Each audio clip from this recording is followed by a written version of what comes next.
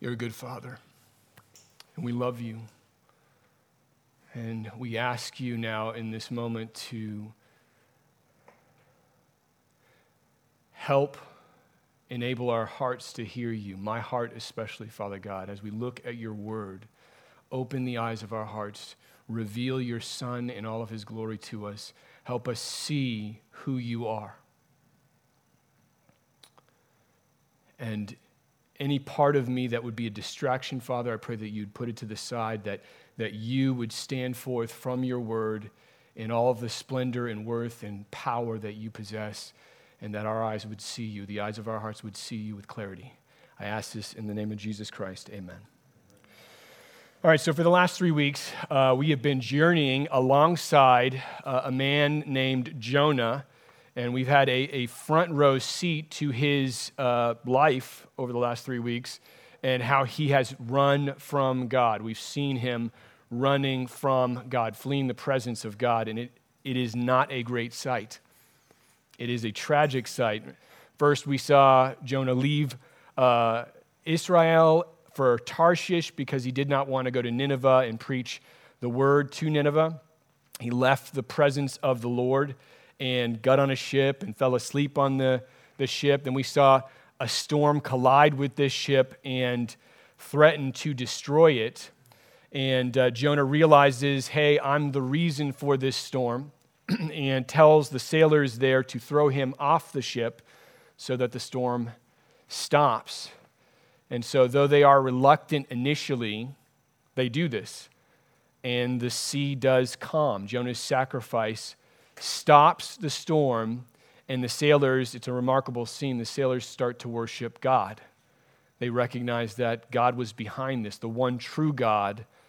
And Jonah falls below the surface of the Mediterranean Sea and prepares to die.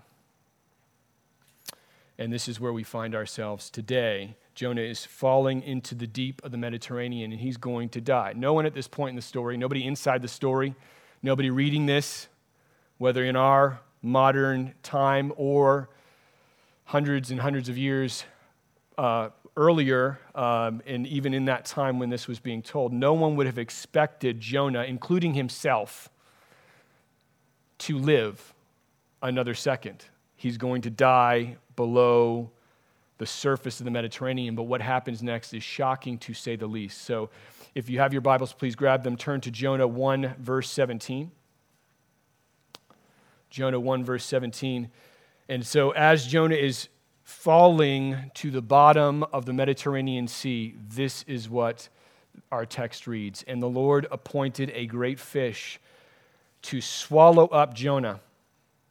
And Jonah was in the belly of the fish 3 days and 3 nights. And so this verse is, for a lot of us, how we know Jonah. We know Jonah from this particular aspect of the story. And it is shocking, the idea that a fish would do this. But you'll notice this verse and the verse that comes at the end of the text we're about to read happens with little fanfare, almost as a matter of fact. And the truly shocking thing for the author in the entire course of this book isn't the great fish. It isn't Jonah's survival in the stomach of a fish for 3 days. The shocking thing for the author and for the readers is that God actually let Jonah live. That's the amazing thing, that God allowed Jonah to live. That's the shocking part. After all that's happened in the first chapter, after all that's gone on in him disabusing himself of God, God's presence, God's purpose, God who could send anybody to Nineveh and just hit the reset button, is still pursuing Jonah, still loves Jonah, and is going to spare Jonah here. That's the shocking aspect of this story, and we find out how he's going to do that over the course of chapter 2. So I'm going to read for you the entirety of chapter 2. It's short, and I want you to keep in mind this is happening while Jonah is in the belly of the fish. So listen how this plays out. It says, "Then Jonah prayed to the Lord his God from the belly of the fish, saying, I called out to the Lord out of my distress, and he answered me. Out of the belly of Sheol I cried, and you heard my voice. For you cast me into the deep, into the heart of the seas, and the flood surrounded me. All your waves and your billows passed over me. Then I said, I am driven away from your sight. Yet I shall again look upon your holy temple. The waters closed in over me to take my life. The deep surrounded me. Weeds were wrapped about my head at the roots of the mountains. I went down to the land, whose bars closed upon me forever. Yet you brought up my life from the pit, O Lord my God. When my life was fainting away, I remembered the Lord, and my prayer came to you into your holy temple. Those who pay regard to vain idols forsake their hope of steadfast love. But I, with the voice of thanksgiving, will sacrifice to you. What I have vowed, I will pay. Salvation belongs to the Lord. It says that the Lord spoke to the fish, and it vomited Jonah out upon the dry land. So this is almost the entirety of chapter 2 is a prayer of thanksgiving from Jonah in response to something that's already happened before this. In verse 17, Jonah is saved by God in the form of this great fish swallowing him before he drowned. And Jonah, throughout the course of chapter 2, is thanking God. He is, as he thanks God, recounting in this prayer how it came to be that he was saved. What was Jonah thinking as he dropped deeper and deeper and deeper into the sea? What was he thinking? What was he doing? What did he feel? And this prayer tells us all of that. And yet it's clear that he's not recounting it in chronological order. If you were looking through the text and paying attention to it, you see there's almost a cyclical, poetic repetition to this. And there's a pattern that emerges in each of these verses. And you can take a look at it later on when you get a chance. The pattern is interesting because it's almost as though each verse, each passage goes on a mini journey in and of itself. There are 3 key events that are in each section. The first is Jonah's fall. His fall into the sea. The second is his call out to God. And the third is his salvation. So if you're a note taker, fall, call, and I couldn't come up with something that had the same assonance as fall and call, so I just went with salvation, because that's what it is. Fall, call, and salvation. I want to spend time looking at all 3 of these, and then what I want to do is I want to drill down into the main point of the entire chapter, which is one point. And so Jonah 2, the first event that we come to here is Jonah's fall. This is not at all ambiguous in the text. We see his fall clearly in the language that he uses to depict a literal plummeting down to the bottom of the Mediterranean. In verse 2, he describes his state as being in distress. He says he was in the belly of Sheol, which is the Hebrew word for the place of the dead. In other words, he's saying, my death was certain. It was guaranteed. In verse 3, he says that he's been cast into the deep, into the heart of the seas, where the flood has completely surrounded him, and all of God's waves, all of God's billows have passed over him. In verse 5, we see that the waters have closed in over him as though he is being buried alive. And he's ready to die. The water's going to take his life. The deep surrounds him, and then suddenly, in this text, he reaches the bottom, where weeds, seaweed at the bottom of the ocean is wrapping around his head at the roots of the mountains, it says. Jonah is at the bottom of the sea in this text. The land, which is the bottom, as he calls it in verse 6, he says, its bars closed on him forever. And so Jonah's fall here is depicted in very clear, yet in very vivid, yet very disturbing language. And we need to pause a second and just put ourselves in Jonah's situation. Has anybody here almost drowned once before? Has anybody ever felt, or maybe something a little bit easier, have you ever been caught in the undertow of a wave and been pulled below without any power, any ability to stop it?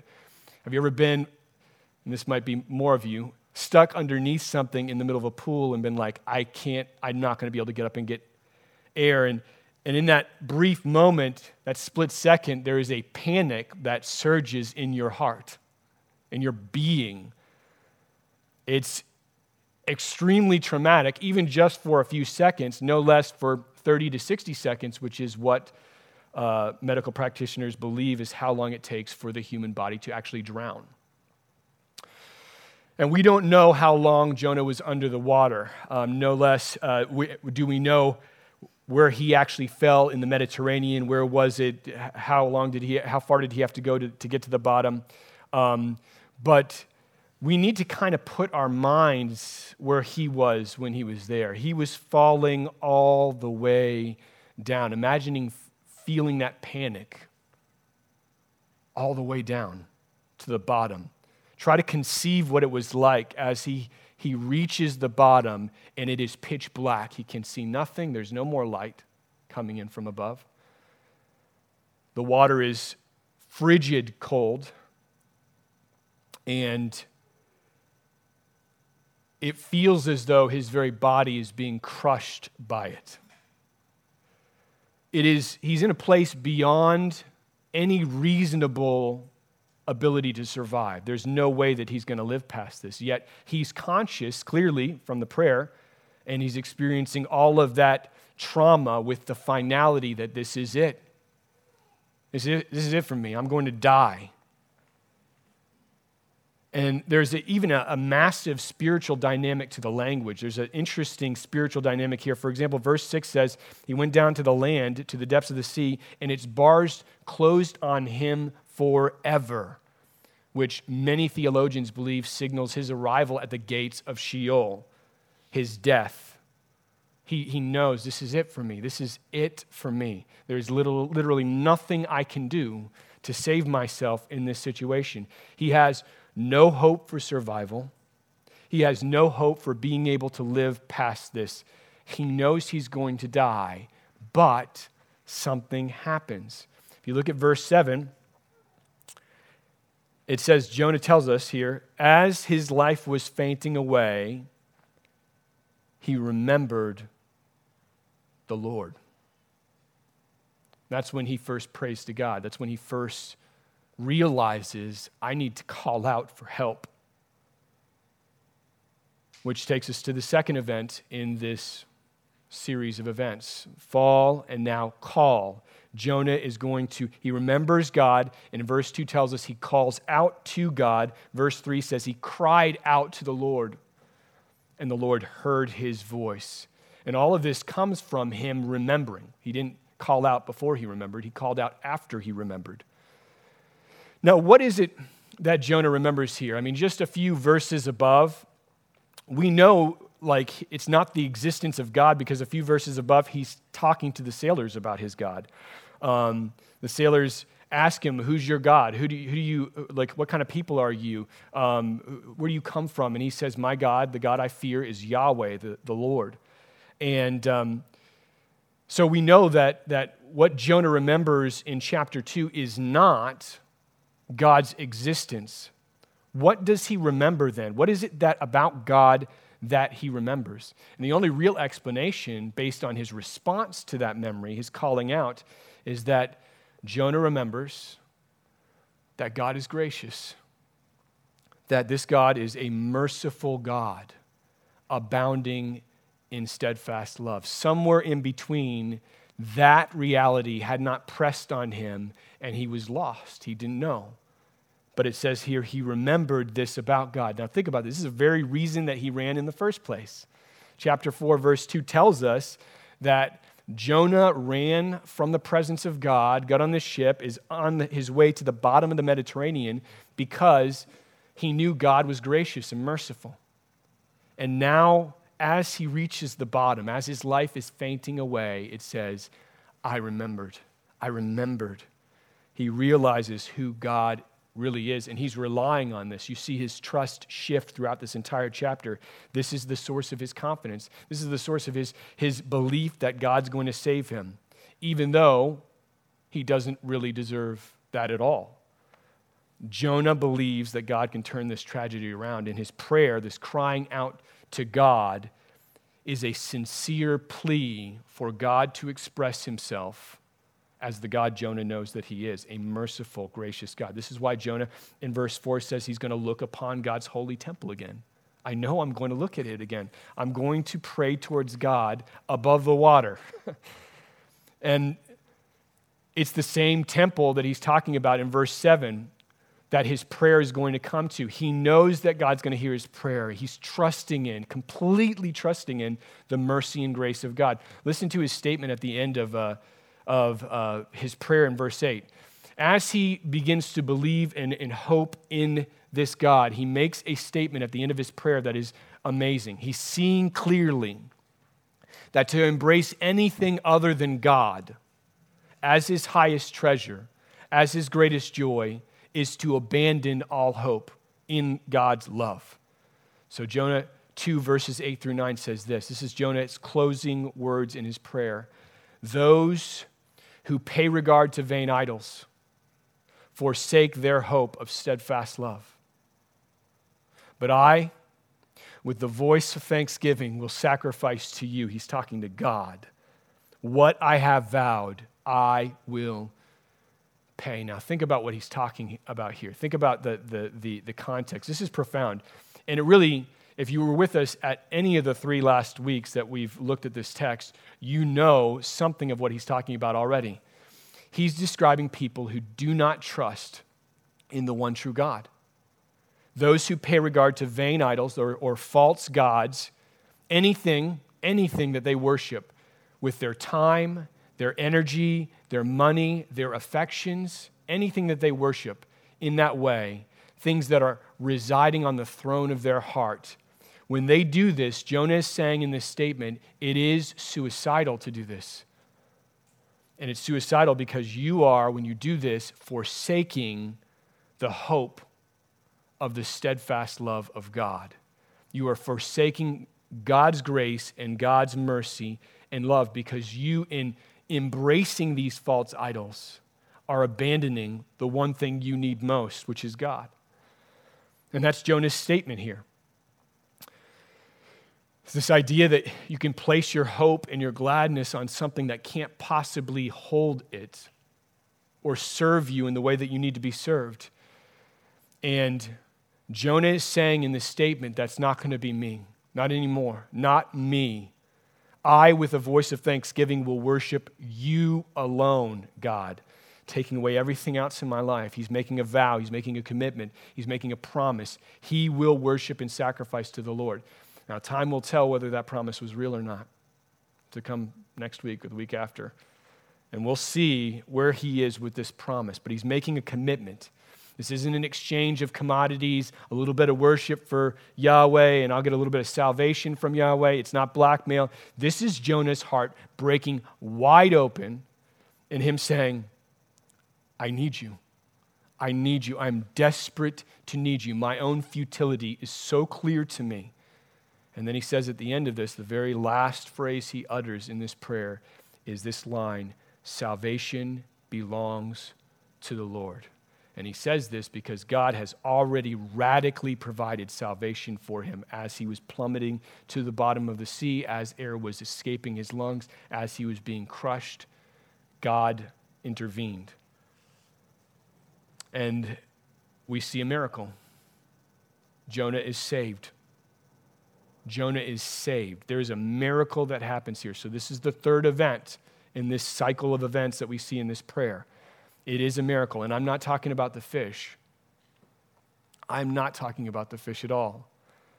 Or about Jonah surviving at that depth or being able to breathe or whatever, however that happened. People get, I think, hung up on the fish swallowing Jonah and on this seemingly impossible scenario. There's science we need to take account of and biology and all of these things. And that bothers some folks. I get it. I can understand why. It's an amazing thing. But the irony about this is that none of those things are the real miracle of this chapter. None of them are.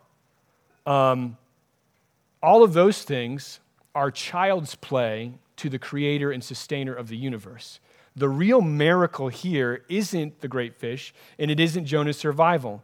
The real miracle here is that Jonah has changed his tune. What was happening in chapter 1 has stopped to happen. There's been a massive shift, so it seems, in his heart that would have been an impossibility in the first chapter, given where Jonah was. The physical manifestation of this salvation is amazing. But the reason the text doesn't pay much attention to it or make a big deal about it is because the most shocking thing is that Jonah has stopped running from God. He is talking to God right now. He is saying things that are true about God because he knows that he needs him. He's calling out to him, saying, I'm relying on you and you alone. And the author, if you've been paying attention, has already made it clear in the language that they've used that there's more going on here than a man physically drowning. There's actually another fall that begins at the very beginning of the book, well before he even touched the water. There's a spiritual paradigm to Jonah's physical fall that is infinitely deeper, infinitely more important than the depth of the Mediterranean or what that experience was like for him below. And the author has been telling us this since the very beginning of the book. When Jonah receives the command to preach to Nineveh, his response is to run. And if you remember, and you can even look at it in the text, look closely at the language that the author uses to describe Jonah's running. Chapter 1, verse 3, Jonah rose to flee to Tarshish from the presence of the Lord. He went down to Joppa. And he found a ship and went down into the ship. Jonah is falling with every single step away from God. It continues, verse 5. When the ship becomes overwhelmingly overwhelmed by this violent, deadly storm, it says that Jonah had gone down into the inner part of the ship, and he had lain what? Down. That's right. And was fast asleep. Jonah has been falling since the beginning of this book. And chapter 2's fall is simply a continuation, a culmination of his own moral trajectory. It is a picture of what's already been going on in Jonah's heart. And the author's point is that there's more at stake here than a man drowning. There's more at stake here than a man dying in the water. God is contending for Jonah's soul. And part of that contending is that God is allowing Jonah to run from him. God is allowing Jonah to fall headlong into destruction. Jonah even says in chapter 2, verse 4, I am driven away from your sight.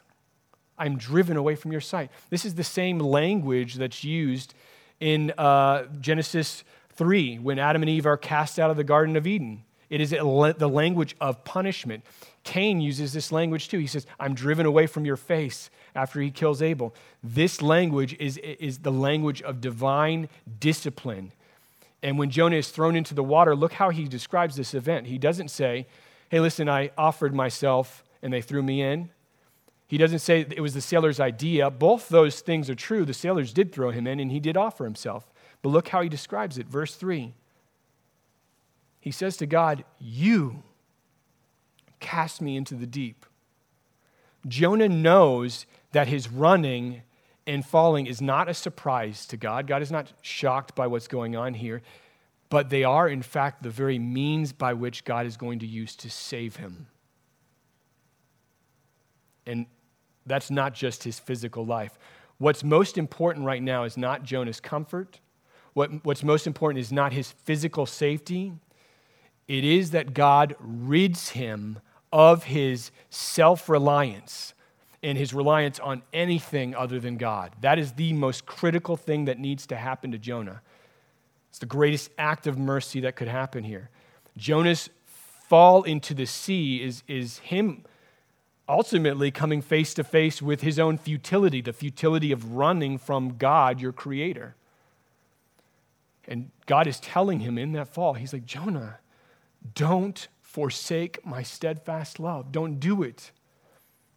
And part of the way that God tells Jonah this is in verse 7 when it says, Jonah remembered the Lord. He remembered that his God was merciful and gracious. That's the very reason that he cries out. That's the very reason his prayer comes forth into God's temple. He remembers who God really is. And the reason that this is interesting is that he is not calling this memory up on command. This memory doesn't arise from an act of his sheer willpower. He doesn't summon the memory. As far as we can tell, there's nothing outside of him that is pressing him to think about this particular memory. This memory invades his mind out of nowhere. He is reminded of God. And the reason this is important is that it didn't happen by accident. God governs what's going through Jonah's mind. And Jonah remembering God's merciful character is actually an act of mercy from the hand of God. Think about this.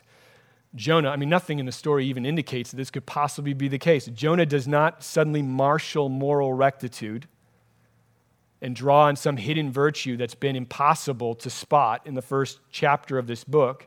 All we know about Jonah from this story so far says no to that. Since the very beginning, he has not stopped running from God. And yet, in this moment, suddenly he remembers God. He remembers who God is. And God, in and through Jonah's remembering, ignites Jonah's call and Jonah's prayer for mercy. Without the remembering, that would not happen. And this is why at the end of the prayer, Jonah cries out. This is why he says this, salvation belongs to the Lord. It wasn't a coincidence that I remembered you. You brought yourself to my mind. It was you, God, who gave me the memory. And so as Jonah's falling down, he knows that salvation must come from the Lord. There's no way he can earn anything. There's no way he can prove himself to God that he should be saved. He is without hope, like we said earlier. Yet verse 6 says, shockingly, yet you have brought up my life from the pit. Think about what's being said here. If Jonah's fall began before he even was thrown from the boat, if it began on a spiritual level well before that, it means that the miracle of Jonah 2, the miracle we see happen in 1:17 and then throughout Jonah 2, has less to do with the preservation of Jonah's physical life and much more, infinitely more, I would say, to do with God's desire to save Jonah's soul. God is after his soul. And Jonah's remembering of God, his calling out to God, is God's way of bringing him up before anything physical happens to him. The real pit that God is bringing Jonah up from isn't the Mediterranean. That's not a big deal at all. God can do that like that. The real pit is Jonah's own self-destructive downward spiral into selfishness. And the main point of Jonah's salvation from the depths of the sea is that salvation is actually from God alone. God alone orchestrated every single drop of that. That's the picture that's being painted here. From beginning to end, every single millisecond of this is God's work on Jonah's heart. Even his very fall, like we said before, is a means by which God's going to use to show him, to wake him up from his stupor and say, this is who I really am. I'm really this loving. I'm really this gracious. So God's hand isn't just reaching down and pulling Jonah out of the sea alone. God's hand is reaching down into the darkest depths of his soul and saying, don't run from me anymore. I'm here. I will pick you up out of the depths, and I will fix this. I will make this right. And so here's the thing that's amazing about this miracle that we read in Jonah 2. The amazing thing about this is that if your faith is in Jesus Christ, everything we just saw in Jonah 2 is true at some level, in some way, about you. If you trust Jesus, he actually did pull you from the deep. He pulled you from the deep. Your salvation, no matter how it played out, belonged completely to the Lord. He did not wait for you to come to him. No matter what it looked like on the surface, he did not wait for you to come to him. He came and he revealed himself to you, which is why in Matthew 16, when Jesus asked Peter, "Who do they say I am?" And Peter responds, they say this, they say that, and he's like, who do you, Peter, say that I am? And Peter tells him, you are the Christ. You are the Son of the living God. And Jesus responds in verse 17 with this statement, Matthew 16:17. He says, "Blessed are you, Simon Bar-Jonah, for flesh and blood has not revealed this to you, but my Father who is in heaven." The reason that Peter knows who Jesus is isn't because he was clever and he figured out all the signs. It wasn't because he's spiritually adept. If you've read the Gospels, you know this is not the case with Peter. It wasn't because of anything that he brought to the table with flesh and blood or anybody else brought to the table with flesh and blood. The reason that Peter knows who Jesus is because God the Father revealed the glory of Jesus Christ to Peter's soul, such that he saw the beauty, the worth, how compelling Jesus was as the Son of God. And he could say, I know this for a fact. I know who you are, Jesus. You are the Christ. You are the Son of the living God. This is how God saves. This is how God came down there and reminded Jonah. This is how God redeems people. God's grace doesn't wait for you to be ready. That's the beautiful thing about his grace. It invades when you least expect it. And God's grace is the thing that makes you ready to receive. And such that without him stepping in, we would be running forever. This is exactly what Jesus is talking about in Luke 10. So if we look in Luke 10, verse 21 and 22, listen to Jesus' prayer here. Listen to the language he uses. Jesus says, "I thank you, Father, Lord of heaven and earth, that you've hidden these things from the wise and understanding and revealed them to little children. Yes, Father, for such was your gracious will. All things have been handed over to me by my Father, and no one knows who the Son is except the Father, or who the Father is except the Son, and anyone to whom the Son chooses to reveal him." This is a stunning statement. I mean, I don't know if you've ever just sat looking at this text here. This is a prayer. Jesus is rejoicing as he says this prayer to God. And what he's saying here is that if you know who Jesus is, if you know who he is, if you trust that he is who he said he was, just like Peter, it isn't because of something you brought to the table or I brought to the table. It is ultimately because the Son has revealed himself to us. God has revealed it to little children. And Jesus here is rejoicing in this aspect of God's gracious will. And he's effectively saying what Jonah said: salvation belongs to the Lord. We don't manufacture it. We don't bring all of our clever decision-making to it. God infiltrates, overwhelms our defenses with his grace, and he takes our heart for himself. He doesn't subvert our will. He frees our will from slavery to sin and lies and deceit and selfish desires. And so when we see him with free will, looking at his glory, drawn into his presence, we see how great and how awesome he really is. And we fall in love with him. That's remarkable that happened to us. That is remarkable. It is a miracle that God in his mercy doesn't wait for inclinations to rise up in us, but works in our hearts to create the very inclination we need.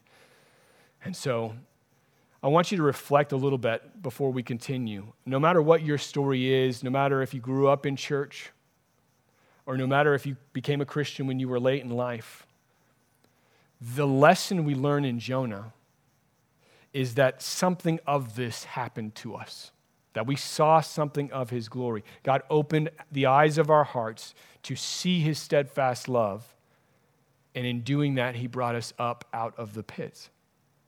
And so Jonah's salvation in Jonah 2, his physical salvation, is something that has happened to us spiritually in a very deep way. God has brought us up out of the pit. So the question is, how does it that God goes about this? Does he just snap his fingers and it happens, or does he speak a word? How did God achieve bringing us up out of the pit? And the answer is, he did not do any of those things. He had to actually do something else, something much more costly. Think about this. I mean, God created the universe, everything out there and in here, and all of it, and it's finite, it's infinitely small detail, and it's far-reaching, spanning across the universe. God created all of that with a word. And yet, to save us, he had to go much further than that. In order for any salvation to happen, God had to go into the deep after us.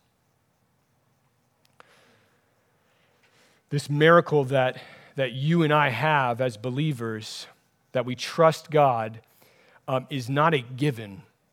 It's not something we should expect or just assume is right and good. God had to secure it himself. And he does this by coming down into the depths, all the way down there in the bottom where Jonah was, where we were, in our sin, in our own self-destruction, and he meets us at the bottom where we were about to perish forever, and he saves us. Listen to how Paul describes this in Philippians 2, verse 5. Paul says, Christ Jesus, who though he was in the form of God, did not count equality with God a thing to be grasped, but he emptied himself by taking the form of a servant, being born in the likeness of men, and being found in human form, he humbled himself. This is going all the way to the bottom, by becoming obedient to the point of death, even death on a cross. What Paul is describing in Philippians 2 is the condescension of God the Son of God. God is reaching into an infinite deep. It's the delta between God and man. And he is coming to save us. It says that Christ Jesus did not count the glory of his own divinity in all of its fullness at the right hand of the Father a thing that he needed to hold on to. But rather he took the form of a man, and he did that by emptying himself, by going very low. Paul is describing what it was like for Christ to plunge into the depths of human existence, and then, shockingly, to die as a criminal. It says that he humbled himself by dying on a cross. And what happened on that cross for Jesus, God himself, is that in the cross, he purchases, buys, ransoms everything we would ever need to be saved. Every single thing that we would need to be saved. And he guarantees it with his blood. The cross is the bottom of the sea in Jonah. That's what the cross is in redemptive history. You cannot go further down than the cross, because the cross is this intersection of God's justice, his wrath, and his grace. Takes our sin, brings it, and it's paid for in the cross. And it's the only place where God's wrath and God's justice meets fully with us, or with him, with Jesus. It is the bottom. It is the bottom of all of reality. And this is exactly what he experienced. And when he did, he removed every single barrier. Think about this. Every barrier between you and God, between you and being with God forever, was removed on that cross. Every barrier between you being saved was removed by Jesus on that cross. Think about Jonah at the bottom of the sea. Think about his situation at the bottom of the sea. He could not contribute anything. What can you do there? But die. He could not contribute anything to his salvation, and he only cried out to God when the thought of God's goodness penetrated his mind, graciously surfaced in his mind, which was God's gracious act to save him. And the same is true about every single one of us in this room at some level who amazingly, this is astonishing, we trust Jesus. Isn't that not weird? Never seen him, never heard his voice, but we love him, like 1 Peter says. That's a miracle. What chapter 2 in Jonah teaches us is that we should never try looking inside of us for a reason for God to have saved us. We should never look into our own souls for some sort of merit or some sort of thing that God said, that's what I need on my team. That's what I wanted. I'm going to save you now. Because it doesn't exist. We are saved by God alone through his mercy, through his grace.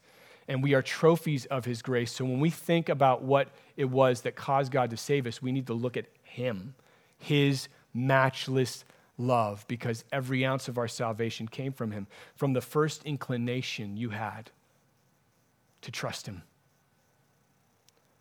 to the final breath of faith. It will all be God. The cross doesn't just open a door or an opportunity for us to walk through. The cross takes us from the bottom of the ocean and brings us all the way up to him. That's what the cross accomplishes. Just when its bars were about to close in on us forever, he says, no, I will not have that happen. And he comes and rescues us. And my prayer really for me, this is much of this was written this morning at 7:30 because it's gone through a whirlwind of change.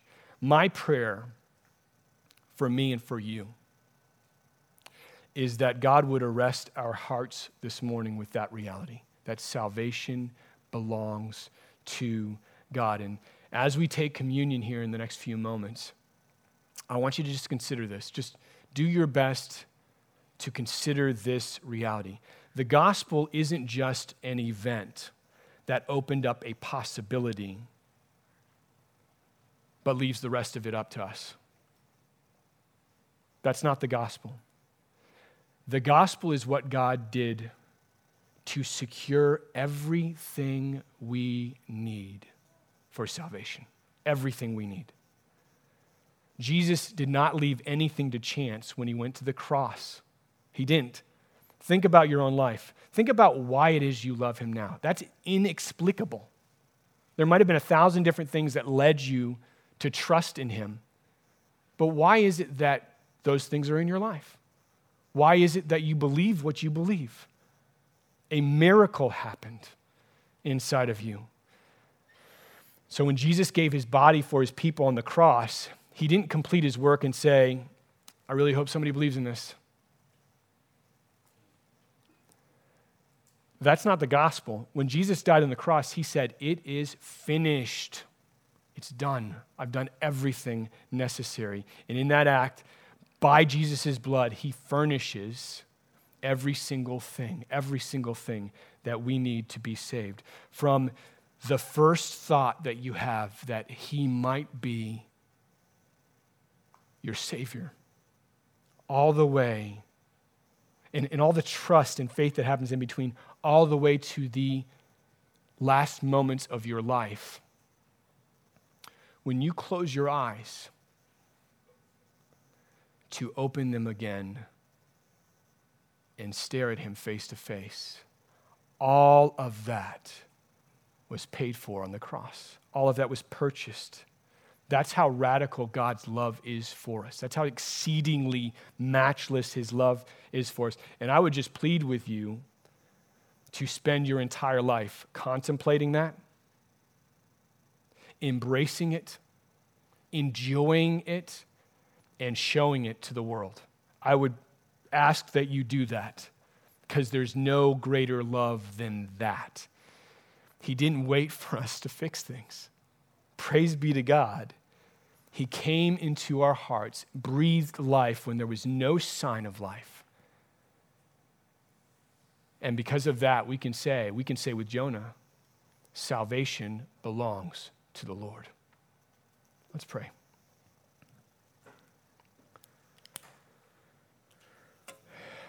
Heavenly Father, we've been talking about the reality of knowing you and seeing you, you being revealed in our hearts, the glory of Jesus Christ, the beauty of who he is. And every week, this is what we ask for. Every week, we plead with you that you would open the vaults of heaven and shine the light of Jesus into our souls, into our hearts, into the deepest parts of our being that we don't like to tell anybody about. The things that we think, the things that we say, our dispositions, Father. Help us, Father God, to know you. Help us to recognize not only who Jesus Christ is, but the immensity of your grace in making that apparent to us. It did not need to be that way. So many people out there cannot see you the way we do. So many people out there look at the scriptures, they look at the glory of God in creation, they look at the reality of Jesus, and they say, that's not for me. How devastating that they would disabuse themselves of the one who made them and the one for whom they would be, the one for whom they were made, their whole purpose. Father, grant us a passion and a desire to close that gap. In our own hearts first, Father, as we embrace the radical nature of your work of salvation in our souls, and then in the hearts of other people, Father God, no one is beyond your reach. That's what this text teaches us. No one is beyond your reach. Help us see that. Help us believe it, Father, and help that overshadow every communication we have with anybody. In the name of Jesus Christ, amen.